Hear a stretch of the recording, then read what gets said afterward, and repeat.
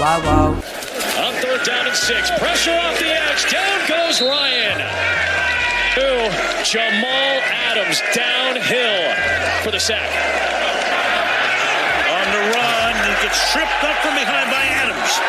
So you just said you're starting to see more and more of him, and there he is in the backfield. Will you stay? Jamal Adams is one heck of a pass rusher. There's a reason in his career, no matter where he's been, he gets home. Doing a heck of a job. Here's pressure off the edge by Adams, and he knocked it out. Looks like Seattle got on top of it. Adams is the one that forced it. And it is picked up by DJ Reed. Will you stay? Just a little while. Adams screaming around the corner, and he drops Carson Wentz way back at the 25. When did you say Mom called you to tell you to take the deal? Yeah, she called me. It's funny. She called me at maybe about, well, she didn't call me. She texted me, and then I called her. She called me. Text me about 12 o'clock back home in Dallas. And she just basically, she said my full name. And when my mother says my full name, I think I need to pay attention. And welcome to another episode of the Pedestrian Podcast. The preseason is over. The 53-man initial roster is set, and the regular season is just over a week away. Joining myself, Stuart Court, is, as ever, Mr. Adam Nathan. How are we, sir? Not too bad. To pull back one of the most interesting curtains, it's my wedding anniversary in 55 minutes. So if we can stick to a tight 54 and a half, that would be terrific. Otherwise, God knows what may ensue for me. But hey, if you're listening and you're not the people that are joining us, then you can wish me happy anniversary and we'll sort of get an idea of metrics and what's going on. So that's actually quite a useful thing to trail the pod with, actually. Not bad going. Yeah, last time we did that, it was an Edge Basson picture when we got 2. From Dave and Martin, I think, sent one over as well.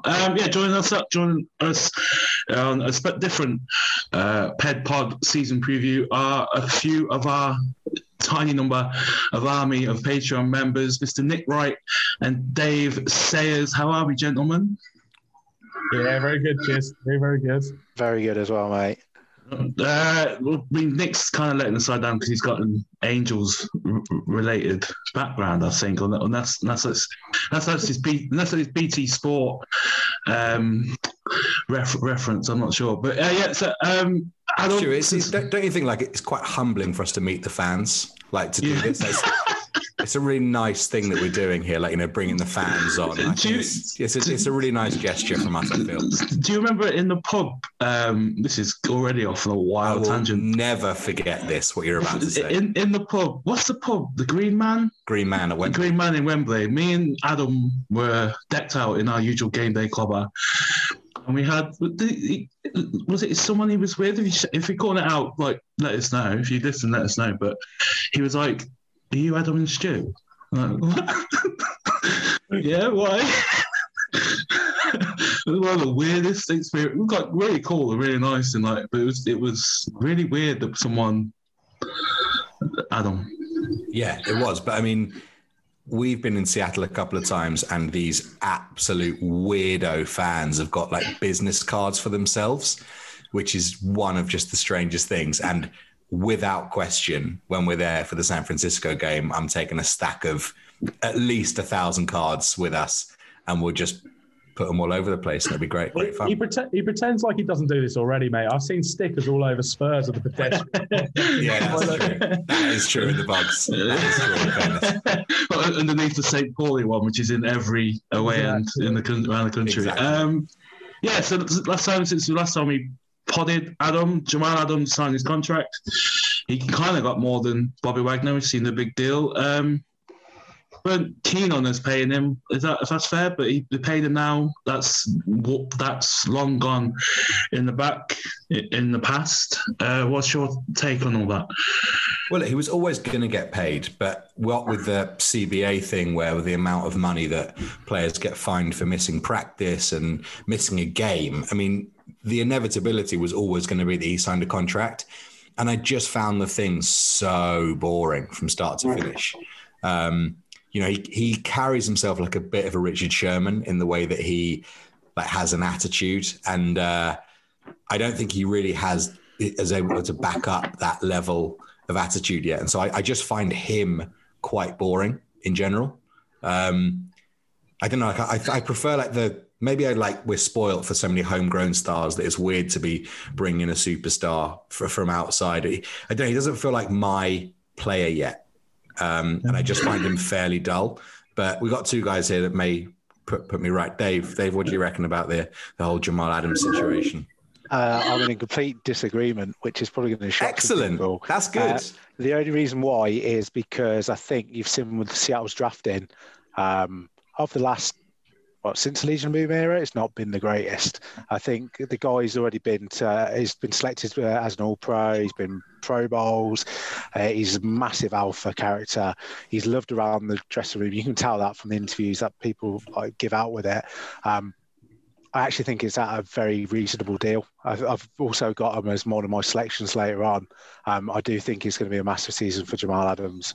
And the thing is, we're not in a luxurious position at the moment of saying, we can't afford to pay this. We'll trade him away for pennies on the pound and everything like that. Reality is that once Bobby goes, that defence is looking very, very bare. So unless they start to actually draft well, Jamal could be one of the last pieces and a potential Saints-like drop-off from a few years back. Yeah, because you look at Saints defense right now, Cam Jordan's in his mid-30s. They've got Lattimore, CGJ, and that is basically it. And obviously the quarterback is in probably a state of flux of Jameis. Nick, Jamal? I think Adam talking about not being homegrown and superstars or whatever, I think it's just been burnt in the past. Obviously, we've done this so many times, haven't we? Where we've brought in these guys from outside. You brought in Harvin, Clowney, Richardson, whoever, and we haven't paid any of them, have we? For whatever reason, we've let them all go on the whole, and they haven't delivered what we wanted them to deliver. But I think with Jamal, as I do agree with Adam, he was inevitable. There was not a single chance, even this front office, who aren't always averse to making decisions that other front offices wouldn't make. There was not a chance they were paying the cost they paid to get him in, and they weren't giving him a deal. So I do agree with Adam. It was boring. We knew it would get to this conclusion at some point and just dragging on. But I do agree with Dave. I think it had to be done. It was important, and he's going to have a great year. He's a great player. We do not pick high enough to get a talent like that. And so when you are able to bring them in, you do have to pay them. You do have to make them a focal point of the defense. And that's where Jamal does have to step up. He now has to earn that contract. He needs to not just do the stuff we know he can do, the pass rush. He got his title, didn't he? He got his record, whatever. That's what he wanted. But now he has to do the bread and butter stuff that a safety should be doing. He needs to improve in coverage. He needs to get that career kick that still eludes him, doesn't it? And actually step up and earn that contract. But I'm happy. He's here. Yeah, I think I'll text you, Adam. When we go over, hopefully I go over in December, he will be probably, unless there's a practice squad promotion in the next 18 weeks, will be the jersey I buy when I'm over there. I think he is my next jersey because he's just I think he's the off-field whatever, but he's a fun player to watch. He's like Clowney was a lot of fun to watch without much production. And obviously he had all the sacks last year. He broke NFL records, which was fun to watch. But yeah, I think as you say, Nick, he needs to add a few more ticks in the win column kind of thing for him to one, play up to the money that he is getting, but two, to leave us a little bit more confident for those post-Bobby years, because unless Bobby Wagner plays another 5-6 years, which doesn't seem very likely for a number of reasons, especially in Seattle, Jamal is going to be the focal point, the guy on the defensive side of the ball as it stands, unless you get a Jordan Brooks or someone else step up in the next 2-3 years. But yeah, so that's the biggest thing with Jamal. But he's such a fun player to watch. He's an Instagram NFL player to a certain extent. It's all on Instagram. It's all like Drake quotes and stuff like that. But on field, he's fun, and he's a Seattle Seahawks for the next 3-4 years. Yeah. I think that is pretty much the only thing. It's the major thing that's come out. Obviously, the team finished pre-season. They won the final game last weekend. Apparently, they won to 0. I didn't watch a single second of NFL pre-season this year for the first time ever. I don't think. You can't say we don't put the research in. No, you cannot say we don't do the work. It took me 4 days to know what the score was in the second game. I think you told me, Adam, about 4 or 5 days after the game. I just paid no attention to it. And then the roster this weekend, or 2 days ago, yesterday actually, 53-man. I mean, again, I didn't watch any preseason, so for me, there's no surprises because there's a lot of names on 53. Most of the players they released, I think 14 of them are on the practice squad. Obviously, 13 count on the practice squad because of the weird pathway international thing for Aaron Donkor. I think that's how you pronounce his name, the German linebacker, defensive end. Again, not sure where he plays. Apologies. Anything that stand out to you, Adam, for the initial 53? I think from a balance standpoint, there's been some eyebrows raised at the idea of having 4 wide receivers, 5 running backs, and I think the other 44 players are offensive linemen, with 1 punter, perhaps.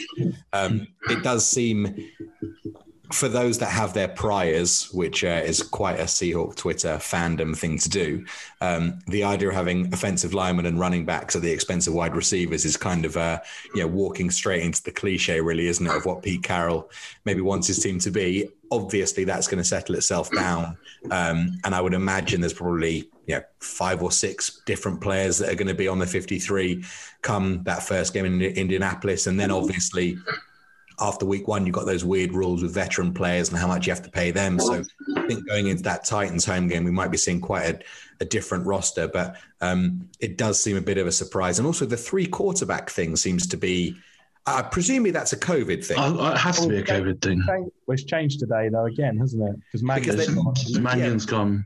But they signed Jake Luton, who's another quarterback. So the 3 quarterback thing has got to be a COVID consideration, I would imagine, because, if one's a close contact to the other. And I wonder if maybe Jake Luton's going to be a guy that's shut in a room by himself for the season, kind of, and, smash glass in case of emergency. If Russell and Gino spend too much time on Venetian catwalks, for Good Man Brand or something like that together,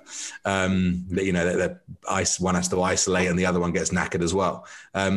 I can only imagine that's what the situation is, so that we don't end up with a Denver Broncos situation like last year. But I don't know. I mean, Nick, looking at the balance, that roster as it stands, give us a take. Is that a Super Bowl winning roster in your mind? Let's put you on the spot straight away. That's a big question, isn't it? No, it's not. It's not a Super Bowl winning roster. I don't think we've improved enough from previous years. I mean, play calling has been an issue, but for me, play calling is still going to be an issue because whoever is offensive coordinator is not really the guy in charge. And as long as Pete Carroll is there, things are not going to change. And this roster, you asked the question about the roster. The roster potentially has enough talent to go a long way in the playoffs, particularly if Russell Wilson is allowed to flourish and given the game to let him flourish. There's enough talent there. However, the guy in charge is holding them back. And whilst he is there, for me, this roster's never going deeper than it currently does. Dave? I think there's a Geno Atkins hole in that roster. I think that at the moment in time, with the way that the defensive tackles are lined up, there's only 3 pure ones. I think LJ Collier might be on the edge of any post moves, possibly a trade. Phil Haynes' release today it just shocked me. I genuinely thought there was a potential of him potentially lining up should Lewis need to go into centre, because I'm expecting whoever plays out of Posich and Fuller to be awful. I feel the pre-season snaps that I watched, it wasn't pretty at centre. It wasn't through choice. It was by rolling in at 3 a.m. That just happened to be the start time. But, I mean, they were going up against Lundgren, was it? Dolph Lundgren, I think, was the other guy that they had in. And not much better. I mean, I was in Stu's camp for trying to get Pierre Olivier. He's a centre. He's sitting there on the practice squad. He's our next centre. But knowing Seahawks, it'll take them 2 years to find out that he's actually a decent centre. probably played there most of his career, but let's try him at tackle and everywhere else first. I mean, the one saving grace with Ben Burke-Irvin being out is that Nick Ballore is now not only the greatest fullback in the league, but he's also going to be an impressive linebacker. So he's even more jerseyable now for you. He's got the lot. Yeah, he has. He really has. I mean, he's going to be a three down player, isn't he? Pre-show for this one. I said nothing. The idea that I would do any research for the show is insulting at the best of times, let alone that I'd be feeding information to potential guests. Yeah. I mean, the only other thing is I can only agree with the quarterback issue. I think Jake Luton is there in case of emergency, and I just don't think you'd be stupid to stash him on your practice roster, because if all of a sudden someone knew that you had even just the insight of a COVID outbreak, all they do is put a claim in against that person, and you'd be completely without a quarterback. So yeah, I think it's probably the right move.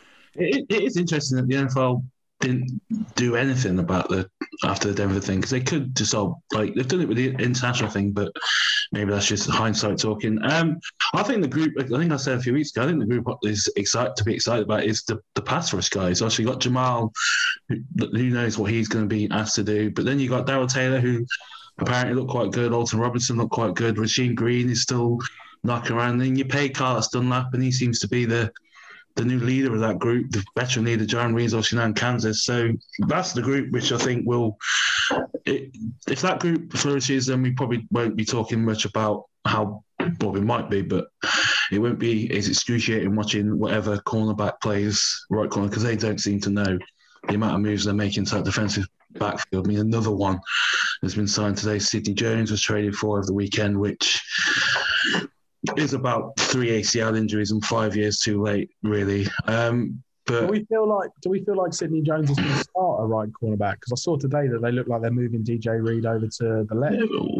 DJ Reed said he practiced yesterday, or maybe the second day he's practiced on the left, which one doesn't bode well for Keller Witherspoon, and two, I mean, Trey Brown's injured. I think he's going on. Things chat about him going on like the short IR, which will rule him out for the first month of the season. So potentially, but I think we've said since the schedule come out, that week 2 game with Julio, Derrick Henry, and AJ Brown, and we don't know who our 2 cornerbacks are. Obviously, there's a game in between, but it's yeah. The only good thing about the Titans game on paper is that it's an AFC game, so it doesn't really, there's like weird tie-break things where you need to play non-normal opponents and stuff, but that game is petrifying. Can you believe that a Pete Carroll Seattle Seahawk team is in this situation with its cornerbacks? Yeah. You can say what you want about the pass rush. It's not going to make a blind bit of difference if the guys can't, that's what back end can't. That's what I mean. Seconds. That's what. If they can get to the quarterback, it's going to lessen the. But it's the other way around, though, isn't it? Aberration that's back there. I think conventional wisdom. I don't want to go, full Ben Baldwin on the pod here, because God knows we don't need that. But conventional wisdom would suggest that the cornerbacks are the ones that free the pass rushers in the modern NFL, as opposed to the other way around. And it's a bunch of bums at cornerback. But also at the same point, name the Kansas City Chiefs cornerbacks, but name their pass rush with Jaron Reed, Frank Clark, and Chris Jones last year.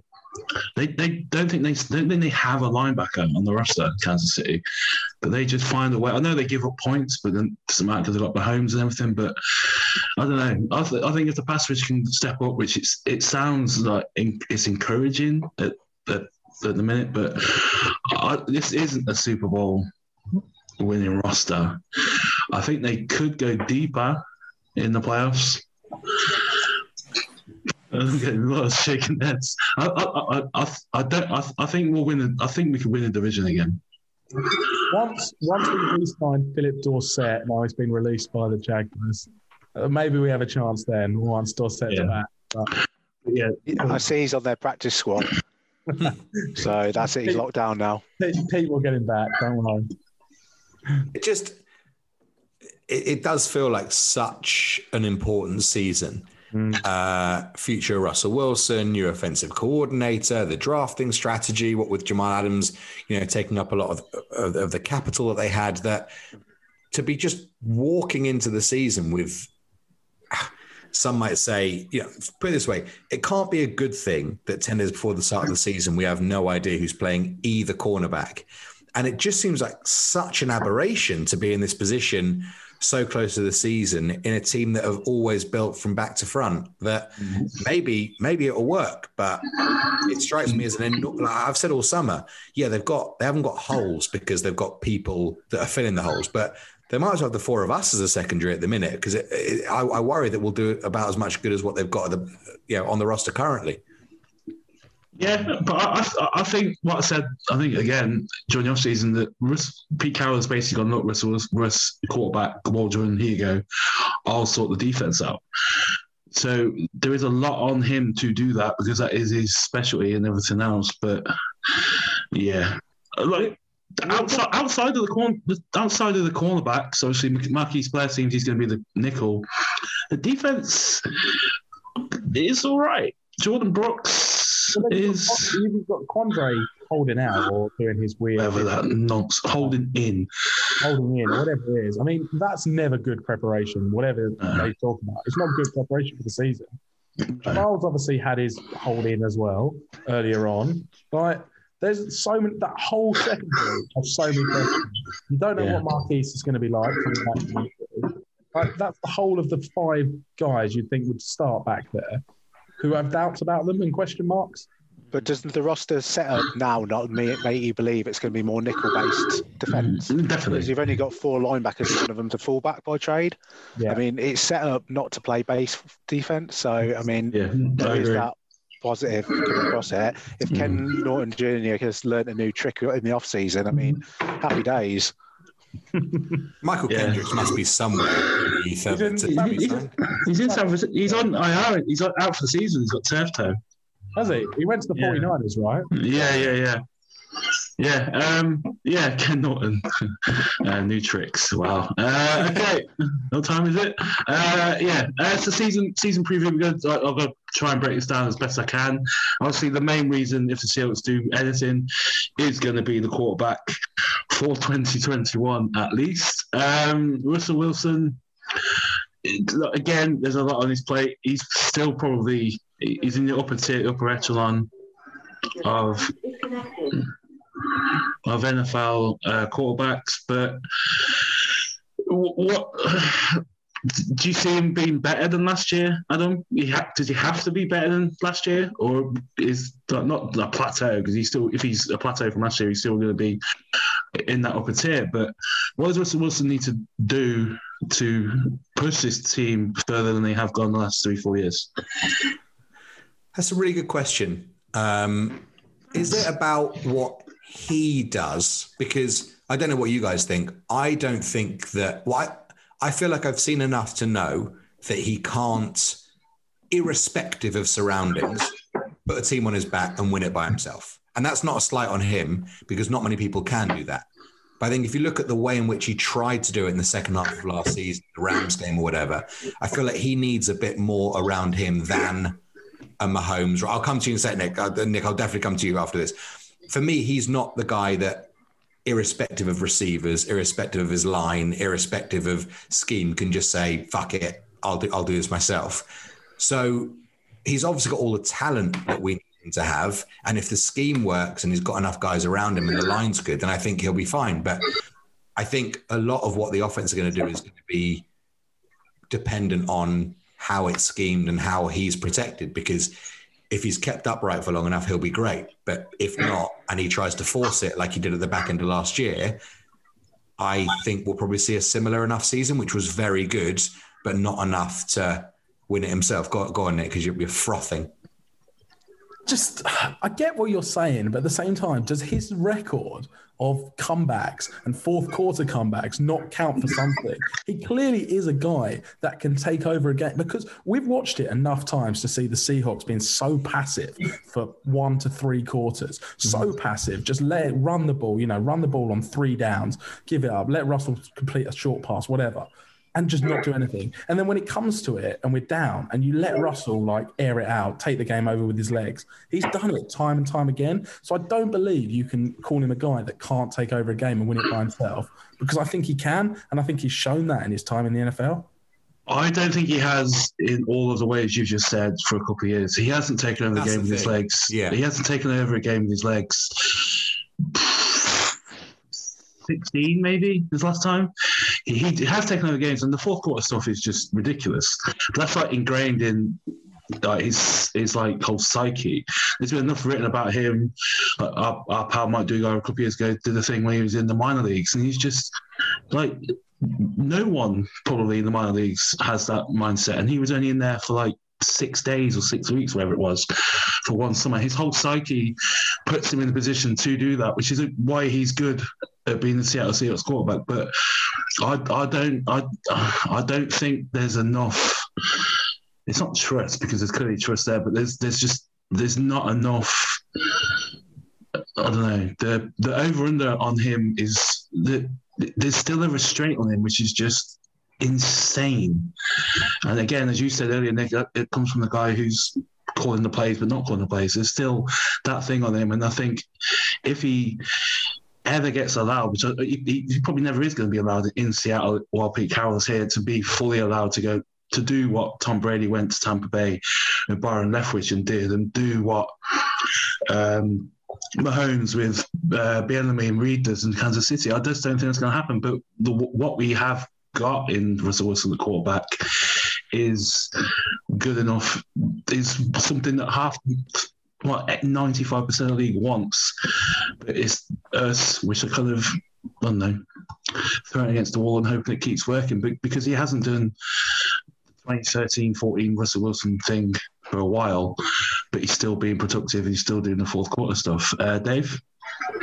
So I'm convinced that this is the last year for Russ or Pete. It's one or the other are going, if not both. What that looks like next year, it depends on how this year goes. For all the wincing that we do through the photos of Italy or through whatever Russell uploads, I don't think there's any denying that Russell actually looks in better shape than I think he has done for a long time. He went for very much that Brady mentality of try and get through games, where this time he actually looks in a better condition to play football and more like 16 was.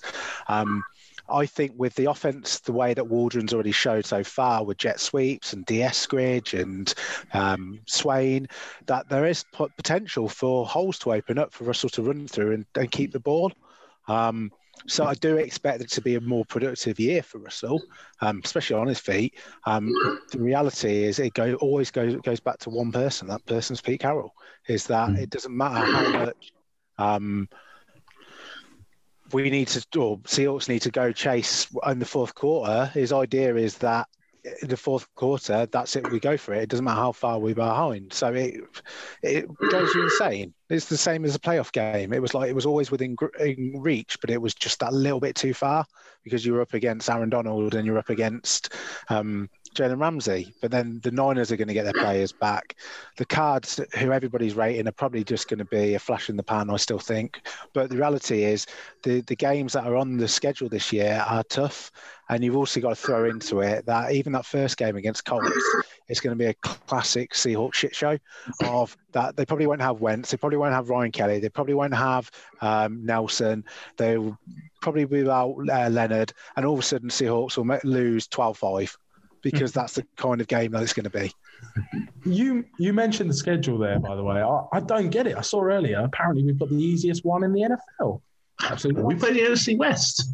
It's absolutely nonsense, right? Is that based on last year's record or projections for this year? I think it was based on like predicted wins or something stupid like that. But I just don't get it because I look at our schedule and I think that's the toughest we've had in a very long time. Yeah. Like, there aren't many wins there you would say are bankers for us. Texans, and that's about it. Yeah, so the Chris Russell Wilson thing in 2020 threw for 4,212 yards and 40 touchdowns. One word, Willie, better one or both? So just say one or both. 42, 12 yards, 40 touchdowns. I think it'll be lower on yards and better on touchdowns. More efficient. I think I agree.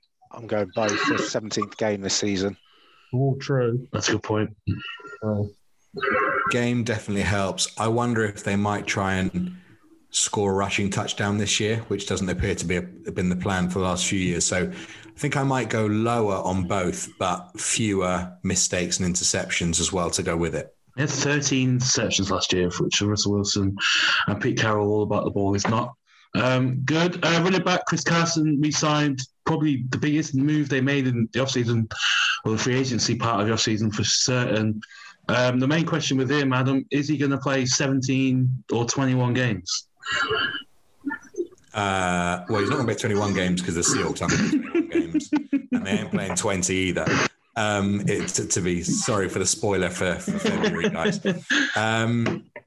I reckon they had the shit scared out of them so much in the year they had to bring Marshawn Lynch back that, much to Carson's chagrin, they will hold him and keep him to make sure they've got him at the end of the year. I mean, last year really was the year that you flog him because he was leaving on a, he was going to go be a free agent, but they kept him and then didn't use him because they were so terrified by the end of the season. Now they're paying him a lot of money relative to his position that I would imagine that every one of his touches will be fairly meticulously planned and scheduled, because I think they probably are scared that he's going to break at some point. So I would go under whatever he had last year, maybe over on touchdowns, because I think the touchdowns were fairly low last year, weren't they? Yeah, he had 5 touchdowns, 681 yards, but he did not have a game where he had more than 20 touches of a football.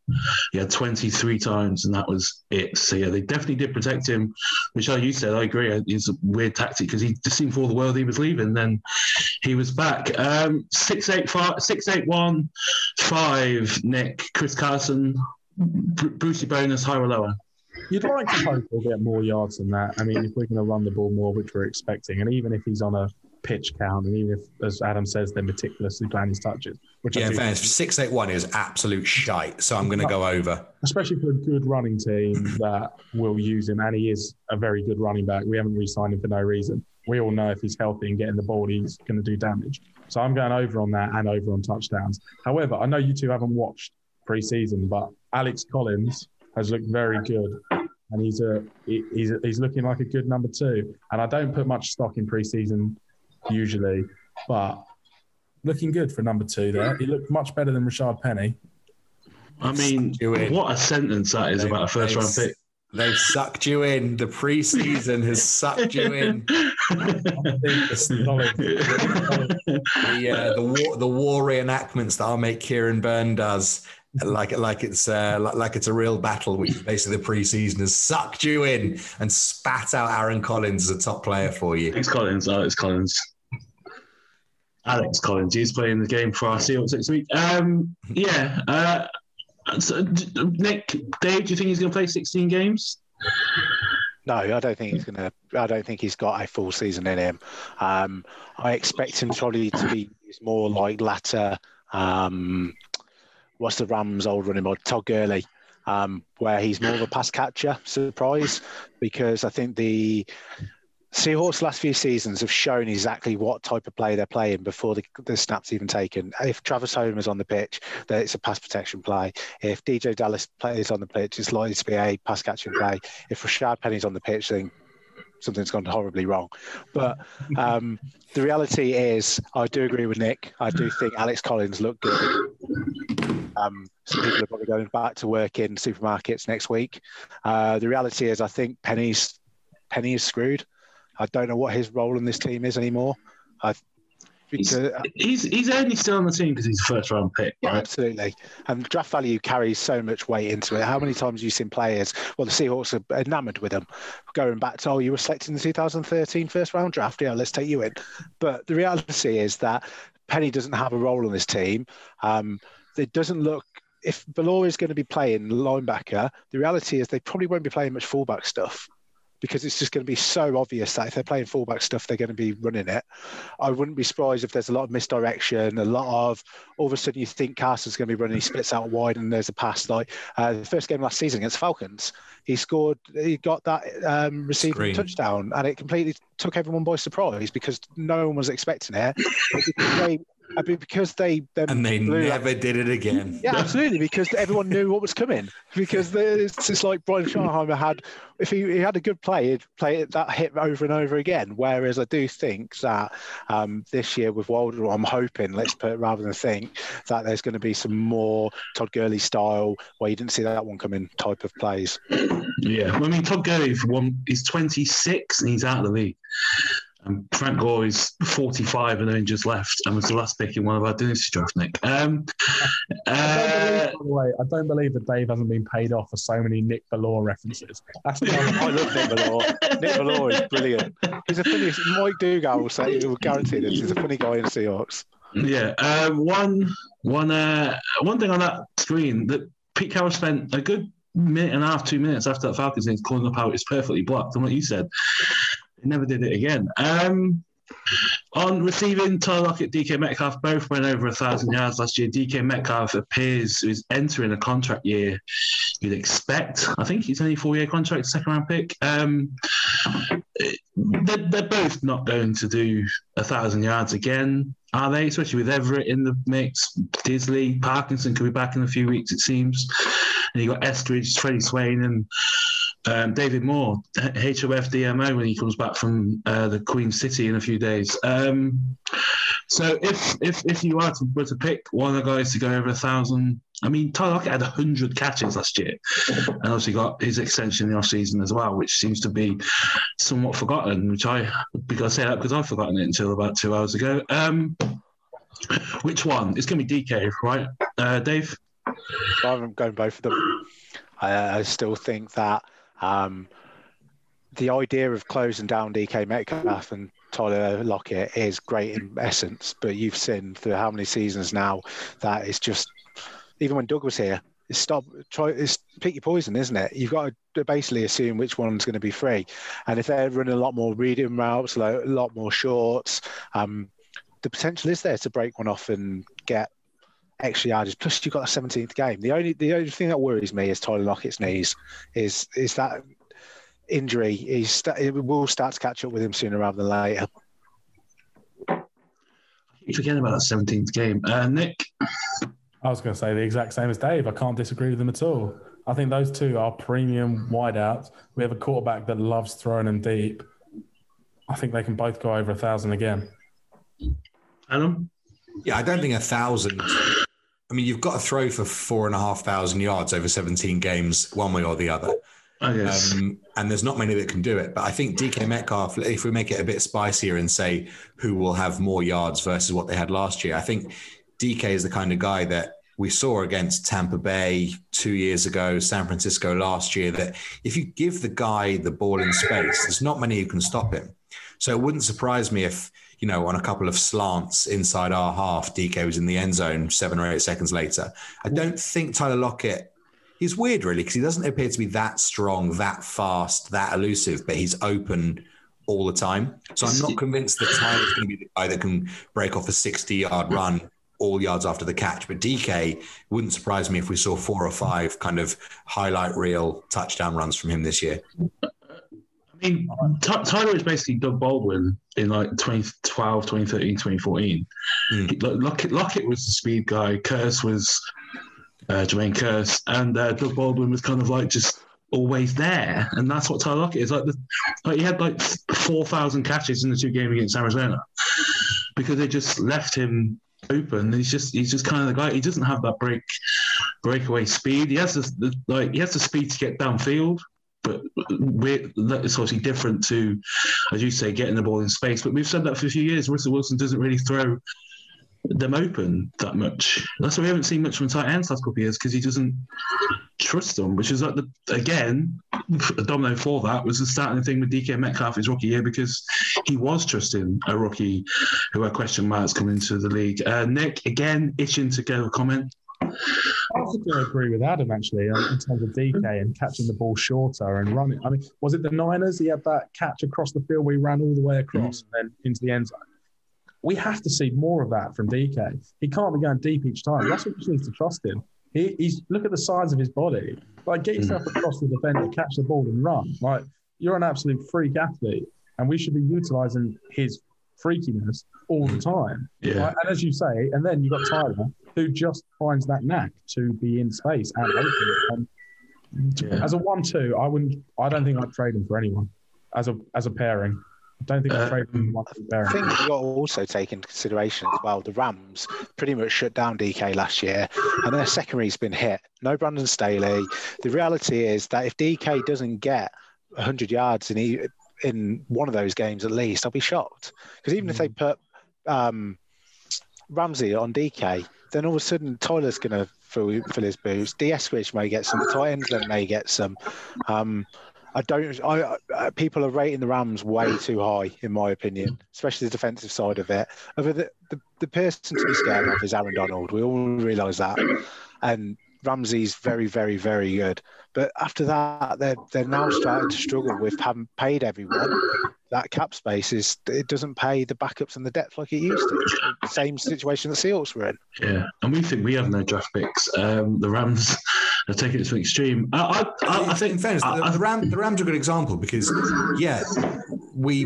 last year was a case of 7-step drop and lobbing it to Metcalf wherever possible, and then Aaron Donald were just knocking Russell Wilson's head off. I think we saw, was it against Darius Slay against the Eagles, that he put the ball in DK Metcalf's hands enough times and he runs over his face enough times, the guy soon goes away.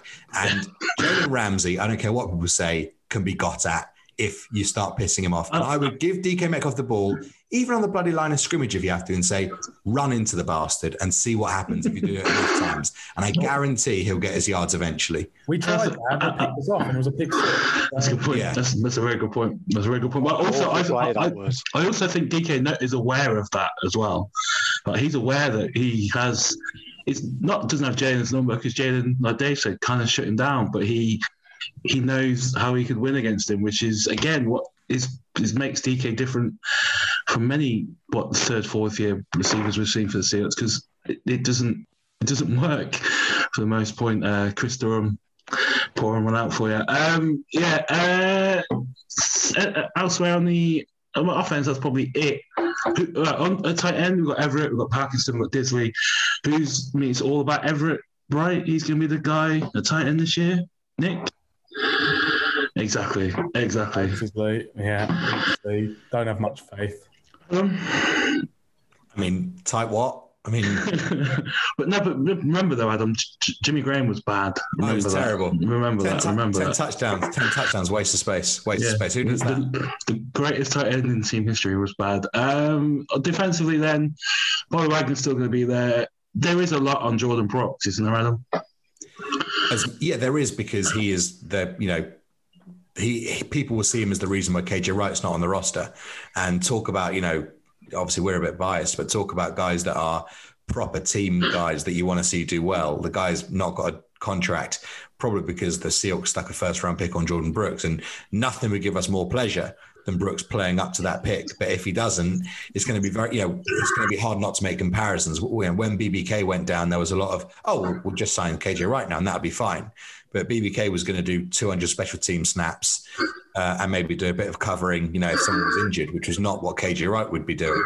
It unfortunately is for Jordan Brooks. If you don't perform, people will be pissed off because you're not KJ Wright. And I would fall under a cliff and be the worst player of all time under that pressure. Hopefully, Jordan Brooks has got a bit more about him than I do and can rise to the challenge.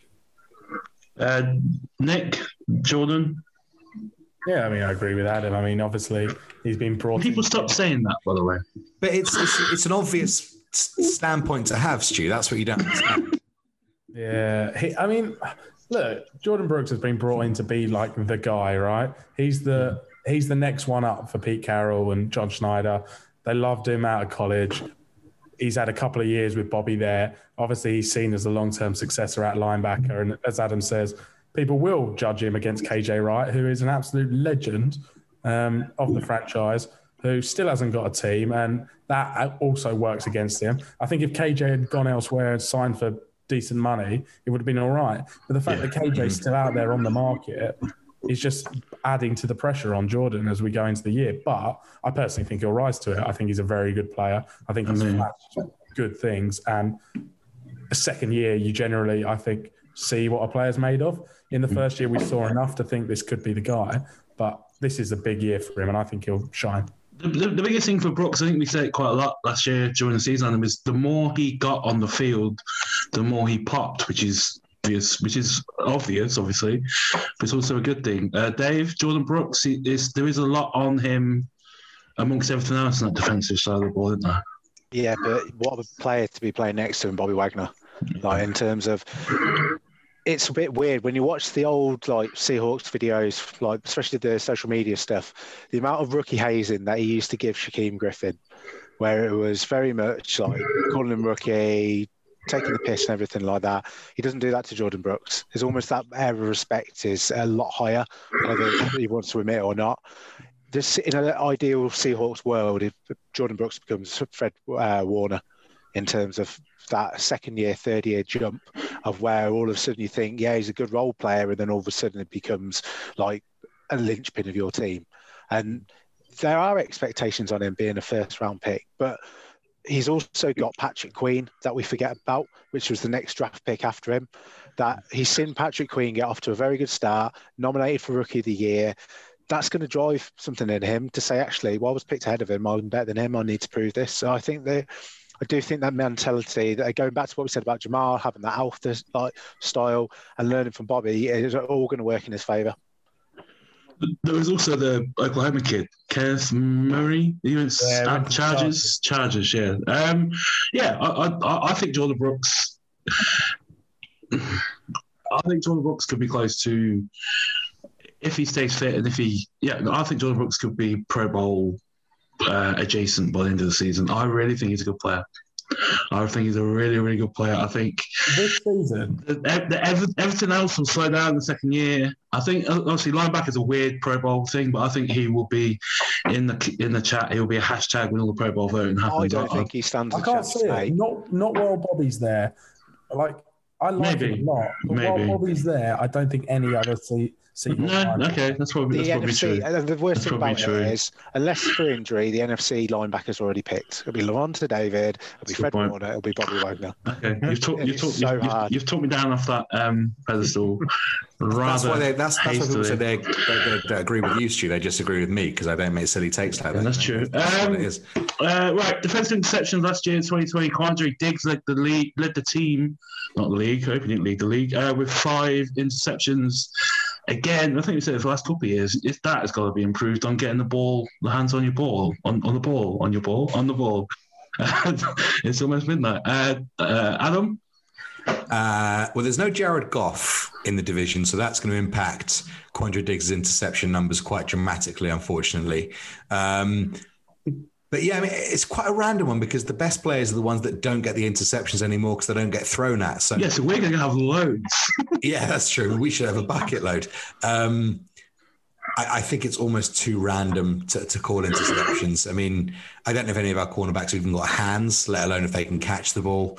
No, I don't know. Nick, you can take this one because I haven't really got an answer for this one. I think DJ Reed's going to lead the Seahawks in picks this year. He's a returner, isn't he? I mean, he can clearly catch the ball.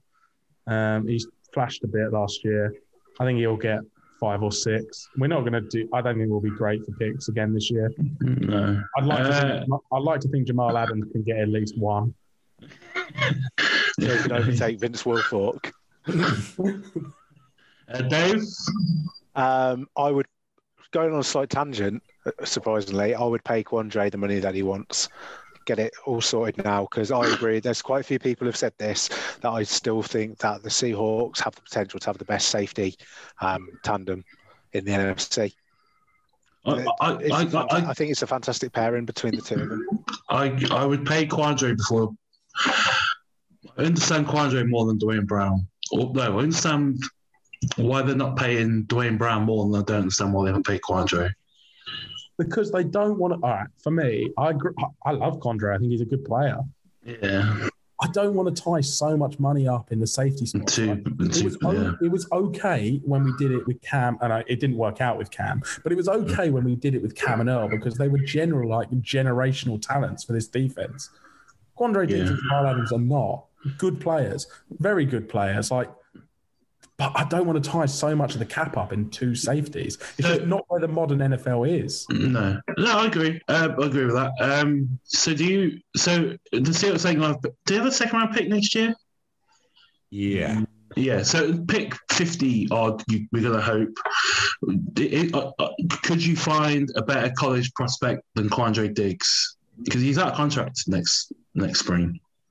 Well, they drafted so many safeties that it's about time for one of them to step up. I mean, Quandre Diggs is not going to miss games, right? Because of how much he's going to get paid. So I do find that there is quite a weird attitude amongst fans that are pay the man, get the bag to the player. Surely we want as many players to earn as little money as possible so that our team is best. What happened when we won the Super Bowl? Yeah, no, I wouldn't pay Quandre Diggs. Just fucking play against Indianapolis. He's not going to miss games. So why would you? Himself? Yeah. Yeah, I don't want to be it's not fair because someone else gets paid and he doesn't. But that's a salary cap sport. I'd be more worried that Dwayne Brown may genuinely not turn up because he hasn't turned up in the past. But if Quandre Diggs is going to play, why would you just give him more money? Yeah. So you can't do it with everyone. So for me, I'm just don't really care. I find all these contract things so boring, honestly. The flip side of it, though, is you can see a progression route for most places on the team. You've either got someone young coming in or there's, other than Russell, there's a plan in place.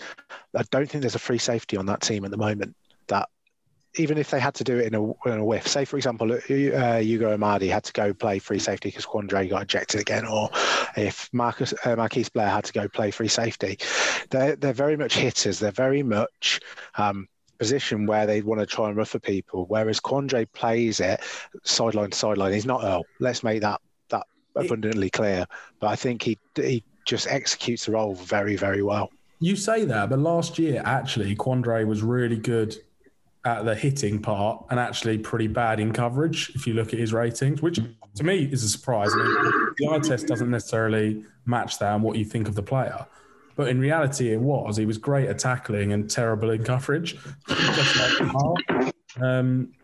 I don't know. I really like the player. Don't get me wrong. I think he's good for the team. It was a great trade for us at the time. Yeah. I don't know if I want to lock up long-term money in him. Yeah, I'm not sure they will pay him, but I understand if they were to pay him and not pay Dwayne, because Dwayne Brown is 36, 37, Quandre is 30, maybe not even that old. If we talk about this as Russell Wilson's D-Day season, if you can only take one of those two into this season, Dwayne. Yeah, it's a no-brainer, isn't it? Yeah. Just because I legitimately don't know who. I don't know who plays a Quandre. I guess it'd be Hugo. I mean, I think this might play Marquise, but yeah, but also I do think. I mean, Quandre Diggs is good, but if you can't find a safety who we got for a 5th round pick in the 2nd round, I know it's weird. If you get my the direction I'm going, you kind of run the risk of letting him walk, which you couldn't really do with Jamal because of the price you gave up to bring him over, but 2, because he's like, as Nick said, he's a player you're not going to get a level of talent you're not going to get a shot at in the draft. Jamal Adams, he led the team last year, 9.5 sacks. He's probably going to get quite a few this year, but who else need to step up on the sack numbers? Second was Jerron Reed, who's no longer here. Benson Mayowa had 6. His third. It's going to be one of those pass rushes, isn't it, Adam? If Jamal Adams gets 9.5, is that a good sign for the 2021 Seahawks? No, because 92% of the blitzes that Jamal Adams had, I think there was a passer rating against of 128 point something. So it's such a shit or bust tactic to be blitzing Jamal Adams the whole time. And yeah, I don't want to get into this because I'm just going to sit down into a route where I get pissed off. But yeah, pass rushers should rush the passer. Yeah. It's their name. So let's do that. And let's have the safety as a safety and the linebackers as a linebacker. And then we can mix it up as an element of surprise, as opposed to making the element of the surprise the number one tactic. Because I think eventually, especially with more and more tape, these teams are going to understand the looks, and it's going to be even easier, especially with ropey cornerbacks, just to pick off a secondary with 3 guys in it. Yeah. Dave? I'd like to see Darrell Taylor, if we're being honest, but it's effectively his rookie season. So I think the reality of that is unlikely. Carlos Dunlap needs to realistically somewhere between 8 and 10 sacks if he's living up to all the hype that surrounded him and the trade that paid off. I think the one that has potential to be an over in this category is Poona Ford. I think Poona, being an early down pass rusher, especially if you get Geno Atkins in, or if he's not having to be a nose tech, then all of a sudden you've got the chance to pick up sacks from him if you're squeezing the pocket, because you've got that pressure on the outside. Yeah, Poona Ford is a good shout. I quite like Poona Ford, the Poona Hive and all that. Nick? Mioa's back this year, isn't he? Yeah. I mean, he's not going to be him, but Dunlap's got to be the guy, right? Yeah, I think so. He got 5 sacks and he's here for 9 games. I mean, he's a great veteran presence on the line. He looked so sharp when he came in. He absolutely opened up gaps for others, which is the only worry if you're predicting who's going to be the biggest sack guy, is the fact he will be double teamed if anyone is. But I'm going to still stick with Dunlap. I really like him. It was a really shrewd acquisition. So glad he's back. Yeah, one thing about Dunlap is number 8. I know they changed numbers. A pass rusher shouldn't wear 8. A pass rusher in Seattle should not wear 8. It's 43 better. Compared to 8, when Matt Hasselbeck is going up in the Ring of Honor in like 7 weeks, yeah, it is better. But yeah, even that was questionable. So just will the Seahawks win the NFC West, Nick? What was that? Sorry, Steve? Will the Seahawks win the NFC West? I like to be optimistic on these things, so I am going to say yes. I'm personally not convinced. It's going to be tough. I mean, the Niners, it kind of depends on what Trey Lance does, I think, and when they take the shackles off him and let him loose in the offense. And if he's any good in that offense, which we don't know yet, he might not be. But I think the Niners are going to be good. I agree with the Rams assessment earlier. They're obviously going to be good, but they're nowhere near as good as they think they are, or is being made out they are. And the Cardinals again. I mean, it's a tough division, isn't it? You can make a case for any 4 of these teams. Yeah, like I said on Paul Gallant's show a few weeks ago, I think all 4 NFC West teams make the playoffs. But then I saw the Cardinals' cornerback depth after they're 53. I've heard of one player, Byron Murphy. Still better than ours, though, isn't it? Yeah, that's a very good point. At least I've heard of them. Also, shout out, it's midnight, so happy anniversary, Adam. Happy anniversary, Adam. I was going to save it for being in the bin 1 minute into this podcast, but hey, we've done all right. Did you answer that question, Nick? Yeah, you did. Dave? Yeah, I think Steelers have got this. And it's not a case of so much how the Seahawks can throw it away. I think it still goes down to the Niners now not picking Mac Jones looks like a hell of a mistake. So I'm banking on that. That's what I'm going to go with. In terms of the Cardinals, if Kyler Murray still runs around and still doesn't throw the ball, when even with the talent he's got outside, he still looks like there's a mistake in it. Cliff Kingsbury's the reason why Cardinals won't do much. I still think he's not a good coach. And the Rams will be a pain. They probably will beat us twice, and it'll be a pain in the ass, and everybody will hate the Rams, as we always do. But then they'll end up losing games that they shouldn't lose, because I just don't think that anything's changed. And without Brandon Staley, I think that's their biggest loss. Adam? I think if obviously injuries will come into it, and it makes it quite a hard one to judge. But if you told me that everyone was going to stay as healthy as they could do, I think the 49ers have got an unbelievably strong roster. Even looking at like Deebo Samuel and Ayuk as your wide receivers. And then, I'm not entirely sure what their cornerback situation is like, but you talked about our pass rushers. I mean, they've got, Nick KK Bosa, as one of 2 pass rushers coming back. I mean, the amount of injuries they had last year, they've got proper stars at pass rush. And I think they've got, even someone like Raheem Mostert in Shanahan's system's always been good. If Lance is good, Kittle, obviously. I think that if everyone's going to stay relatively healthy, they would be my best bet for the division, I think, because I think they've just got a lot of depth in an awful lot of positions. Yeah, I think the Seahawks win the division because the reason they probably won it last year because they got the best quarterback in the division.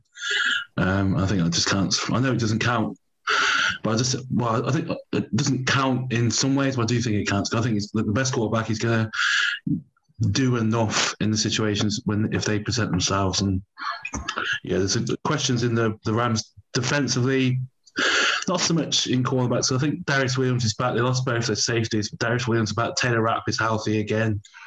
They've got the best player in the world in Aaron Donald. Their offense, Whitworth's gone now, I think, so that line could be interesting. And then the quarterback, I think Stafford's better than Goff. It's just how much better than Goff he is. And then the Niners, Shanahan's going to talk him into a hole, into a rut by playing Jimmy for a few weeks too long, I think. And the Cardinals, yeah, as Dave said, Cliff Kingsbury is going to hold them back. So we've got the best quarterback in the division. I think that's just going to be enough. But I do think all four AFC West teams go to the playoffs. He said the Super Bowl then. Go to the playoffs in 2021. Yeah, that's our season preview of sorts. I think we covered most aspects of what the Seahawks are going to be. Is there a player, Nick, that you think we haven't talked about who is important and could pop in 2021?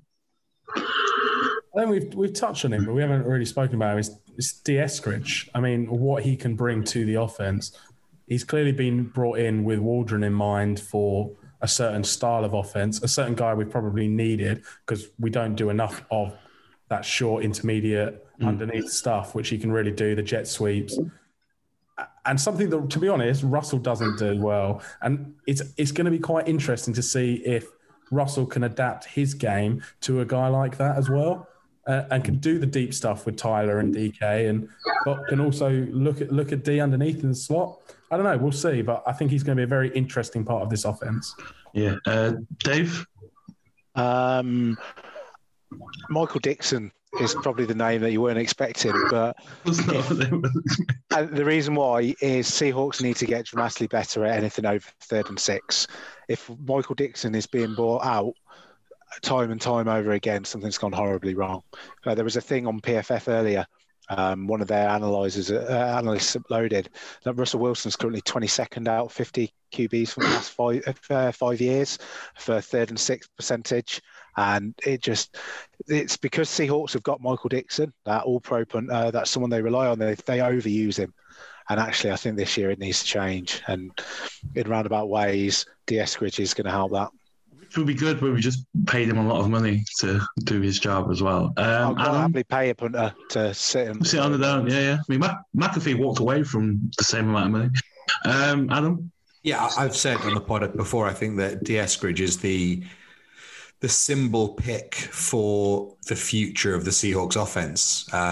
He's a guy that for me was given to Shane Waldron as a gift from Pete Carroll to say, I'm trying to hand the reins over to you, which is always great when you say that in April and May, but whether he actually does it in September, October, November, December, we're yet to see. It's a bit hot takey to say this, but I would suggest that the success of the Seahawks offense will sort of be indicative of how Eskridge is integrated and performed, because I think he is a fairly unique player in what they've got. I think he is a guy that was brought in to say, right, we're trying to transition ourselves to this style of offense. And for me, if he's not used and doesn't have an impact, even on the occasion, I'm not expecting 1,000 yards, but 3 wide receivers is like your recruitment-based defense now in the modern NFL. So he's going to be out there for a number of snaps. I think if they can't get him involved, then it's indicative that the transition to Waldron hasn't necessarily worked out as well as it may have done. Yeah, I agree. I would say Eskridge, but to be different, I think I'm going to say Gabe Jackson. Good one. Not a word. I've really heard. I paid attention, as we said. I haven't heard much about Gabe Jackson, which is either a good thing or a bad thing.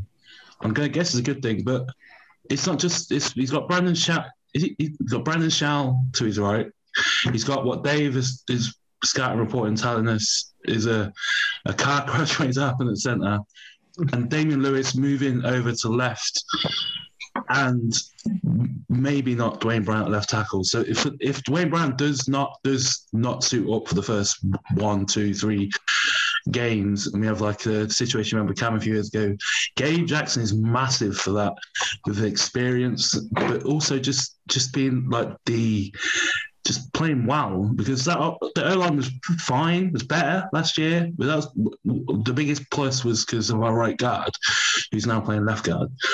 So if Gabe Jackson is good, the Seahawks are probably going to be good. If Gabe Jackson's good and Dwayne Brown isn't there, it may change the offense a bit. But yeah, there just seems, I haven't heard a thing about Gabe Jackson since he signed, and I'm not too sure if I should or what to read into that. But yeah, Gabe is going to be important, I think. Well, I agree with Eskridge. I think if he hits the ground running, stays healthy, and is productive in his opportunities, I think the offense will be better in the ways it wasn't very good at the back end of last year. I'm not sure if your hot take is bin worthy. So Nick, you messaged me earlier today saying you're on hot take. So I'm going to throw it to you. A hot take. I just want to get your thoughts on the fact.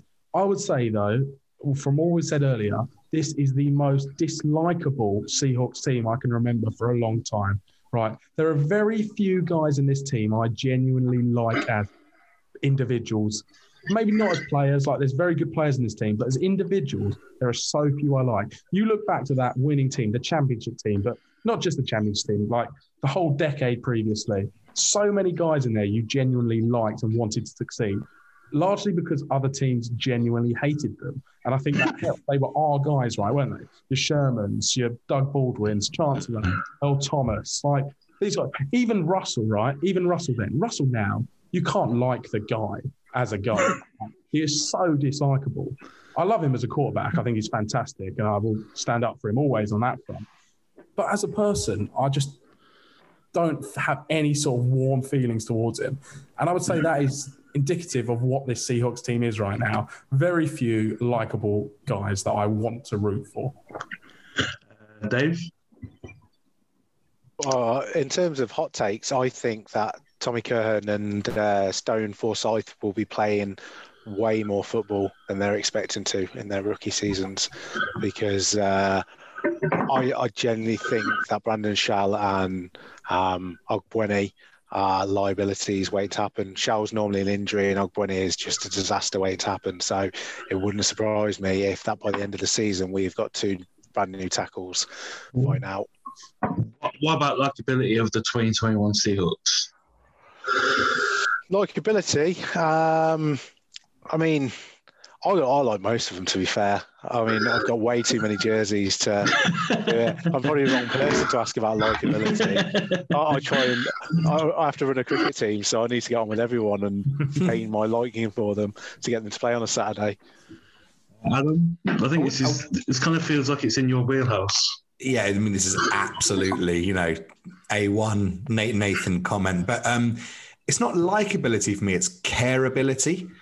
I don't really give a shit about that many of them. I feel like, and this is what always happens in winning teams, there was a previous generation that built a winning team that these guys are now coming into and sort of like clinging on to the coattails of the culture.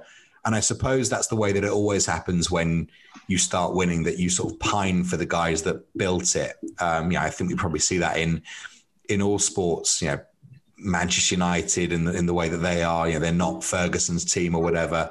And whilst I want them all to do well, there's no one that I think, well, there's a few, there's Lockett and Wagner, obviously pre-existing ones, but there aren't many new guys that I feel like are my guys in the way that you adored. Like, how many of the 53 do you reckon you could name?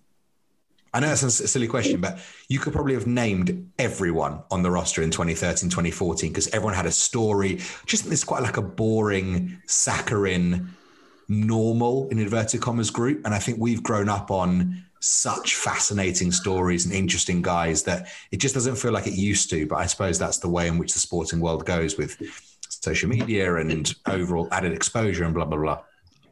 I think it's the way everything works. I think so. I know when you got into the sport, Adam. Nick and Dave, how long have you been following the NFL? 2005 for me. Dave? 99, I went over to Orlando. Oh. That's when I got my first Mariners top, and then I've been into American sports since then. In Orlando? Yeah. 99. Did we have Griffey 99? No, we didn't. So there's a thing. It's the same thing. This is proper tangent. There's a similar thing with music, where the music you first listen to is the music you always go back to, the bands you always follow. So like a couple of weeks ago, I read Felix White from the Maccabees book, who's on Tail Enders Pod, and it was amazing. But one reason it was amazing is not because of the story, but because his entry points into cricket and into music were exactly the same as mine.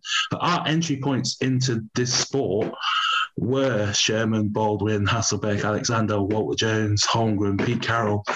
But now those have gone, and we don't have the same affinity because it's not our entry points anymore. We're like haggard kind of thing, like with water damage and all that kind of thing, like the Cliffs of Dover kind of thing. But yeah, like it's the same thing with music. The music you first listened to when you first had your own music tastes is different to what you listen to now, but you still listen to that same music, and you still want to hear from those people from 2005 or 2006 or 2013 and 2014 instead of the teams and the people who are in the team in 2021, when you've lived and experienced that first rush, that first adrenaline rush, that first high, that first connection with a team and with characters and with personalities like we did with Sherman, Baldwin, Earl, Cam, Marshall and stuff. I think that is kind of why this team is kind of a bit more detached for me, I think. Through no fault of their own. It's just not the first team kind of thing, if that makes sense. That's fair. Yeah. Cool. See, people do agree with me sometimes. Right. Best point you've ever made, Stu. Well done. So spin in the bin. I prepped you before we started recording. I mean, there's so many of the last 17 days or so. There's one which come flying in from left field about 3 hours ago as well. Adam, bin? No, go on. You go ahead, and I'll follow in your coattails. Bill Belichick is impressive for a lot of reasons.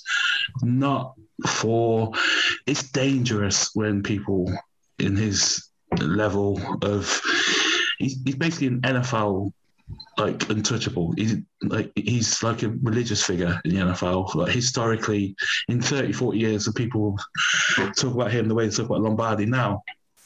For him to come out and say what he said earlier about vaccinated players and all this, when it's proven from scientists that the infection rate in unvaccinated NFL players at this point is 7 times higher than it is in those getting tagged or getting the virus who are vaccinated, and then come out and saying that it doesn't matter if you get vaccinated or not. It's just dangerous. And for someone who doesn't have all the greatest PR all the time to come out and say that, it's just a bad look, especially like I said, from someone so high profile. So Belichick can go in the bin, Urban Meyer can go in the bin, but he's pretty much a resident there as well for coming out and think he can get away with things he got away with saying at Ohio State and Florida. But yeah, Bill Belichick, it was disappointing and rather dangerous thing to say earlier. Adam?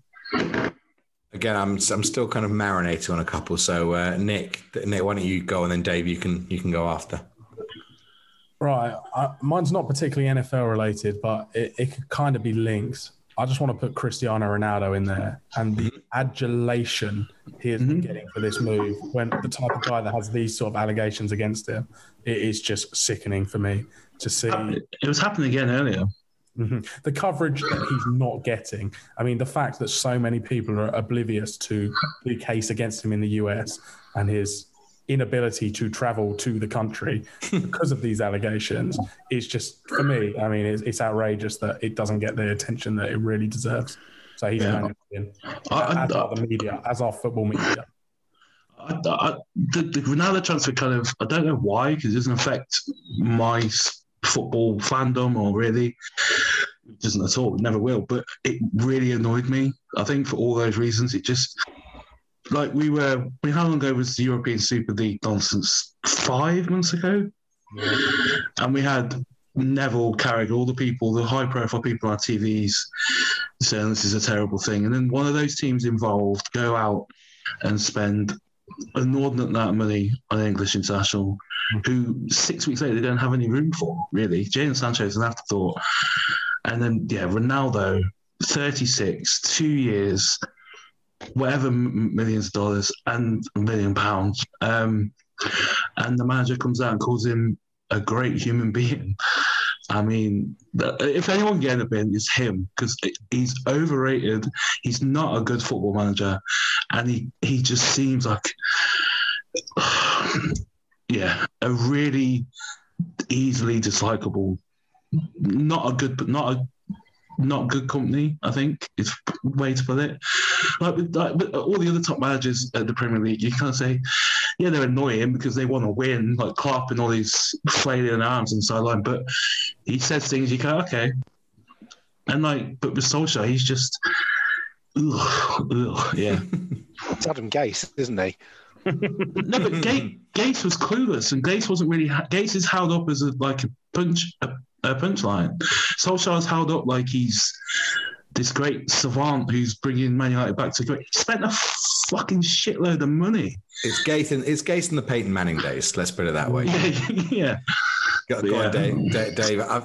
Let's go with yours. I got a couple after you. So I've got 3 that are all connected to the sound. All connected. Is it 3 people on this Zoom call? No, it's not. It's Kaveh Solikol, Dharma Chef, and Sam Lee at The Athletic. Very good. They have been the bane of my life for the whole of the summer transfer window. Since the Euros ended, I love The Athletic in America. Sean Dugard does some incredible work. Everyone else that's connected does incredible work. In the UK, some of their football correspondents are the absolute worst. And wherever they get their stories from, I imagine are the people who Solikol and Chef are on the phone to during the Sky Sports news section, because it is just complete horseshit. And we can back on Sam Lee. We can fully understand the Sam Lee hate. We had the same thing all summer. Absolutely. Who is Sam Lee? The Man City correspondent. Oh, okay. And he reckons he's got. So not only does he reckon he's got all the inside stories, which half of them are complete nonsense, but then he goes back to the people that called him out on it to start off with, and gives them receipts on Twitter, follow them, blur them, blocks them, just to let them know that he's won and he's a better person than they are. He's the worst. He's the absolute worst. I've never heard of him. But Kaveh Solikol is. He's Ian Rappaport without any self-awareness. Not a shred. Like Rappaport seems to know his role a little bit. Like he is, like Chef doesn't know him, but he is number 2 to Chef. That Solikol thinks. I think it might have been you or someone. Adam, you retweeted yesterday. He thinks he's like a really key, important part of the entire business of football when he's just. I mean, it was pathetic to watch last night at a point. And Darren McAntony just kind of shut him down. He was quiet for 20 minutes. And as soon as Darren McAntony left the studio, he repeated everything back to everyone else what Darren McAntony had just said, as if it was his. I don't know Sam Lee. I'll go bow to your deeper knowledge of him. But yeah, Kaveh Solikol is just the worst, man. Adam? I've got 2 for you. Firstly, the people at ESPN 710 have unfortunately terminated the employment of 2 of our very good friends of the show, Paul Gallant and Danny O'Neill. From what I can tell, both came as a surprise in the way that it was handled, which doesn't seem to be a particularly nice way to deal with people. And so firstly, send a bit of love to our friends Paul and Danny. Always be welcome with our lucrative position of third microphone here if ever you fancy it. But ESPN 710, show a bit of class and look after your people better. And secondly, a more jovial one. You'll probably all 3 know more about this than me. I'm sort of just looking at it from an outsider looking in, but these New York Mets players that are booing their own fans. I mean, what a great story that is. I mean, we're all obviously English football for English soccer fans. And as far as I'm concerned, the best fan bases in America are New York and Philadelphia, because for me, they're the only ones that really hate their own teams with the passion that, that's what we like. We're not here to wait, that's what you two like. Yeah. That's how you've lived 25 years of your existence. Exactly. Nick and I hate our team. And that, for me, is why the Philadelphia media, the New York fans, they're a bit of me. So to see, for those that don't know what's going on, the New York Mets fans have been booing and thumb downing a few of their players over the last few weeks. And these players have responded by, whenever they have a hit or a home run, whatever, responding to their own fans by booing their fans and putting their thumbs down at their fans. Being called out by their ownership. I mean, it's hilarious, but grow a pair, boys. I mean, that really is quite pathetic. I disagree. I think it's incredible. I think it's so funny. Why is it not funny? I mean, it's funny, but it's pathetic from the players. I mean, Nick and I will never forget Matthew Etherington swearing at the Park Lane in 2000 in the 4-0 defeat home to Blackburn. Or Hossam Ghali throwing Exactly. You are there to be booed by us. That is your role in life. And that's the way it goes, I'm afraid. We pay for the privilege, by the way. I mean, it started by a guy who's been a Met for like 10 days as well, in Javi Baez, which kind of makes it, I think that makes it a bit better, because he's immediately picked up on the fact. Yeah. Dave, thoughts on the Mets being booed by their own fans? The nearest thing I can describe it as, it's like a sibling that you hate. But if someone ever comes up to you and then starts going against you, that's it. You'll stand up for them. I have had many arguments with my brother. If anything was to ever happen, it'd be the first one there. And that's why you've got to hate your own club at times, is because they need to know that you love them, but through hatred. Mm-hmm. Exactly. Yeah, like we're all still at our respective football clubs just because we've been there for a lot. And 93 was my first game, and it's now 2021, so it's been a while. Anyone else you want to pay mention to who can be adjacent to the bin? I think this much happened. I mean, it is worth, obviously, when you're in the bin, you fall to the bottom of that bin. And so it is worth mentioning that Arsenal are currently bottom of the Premier League table with 0 points and Spurs are top. But it would be remiss of me to let that slide, given that it's the first time it's happened in my life. And I'm going to enjoy every minute of it. It's the first time it's happened ever, isn't it? Mm-hmm.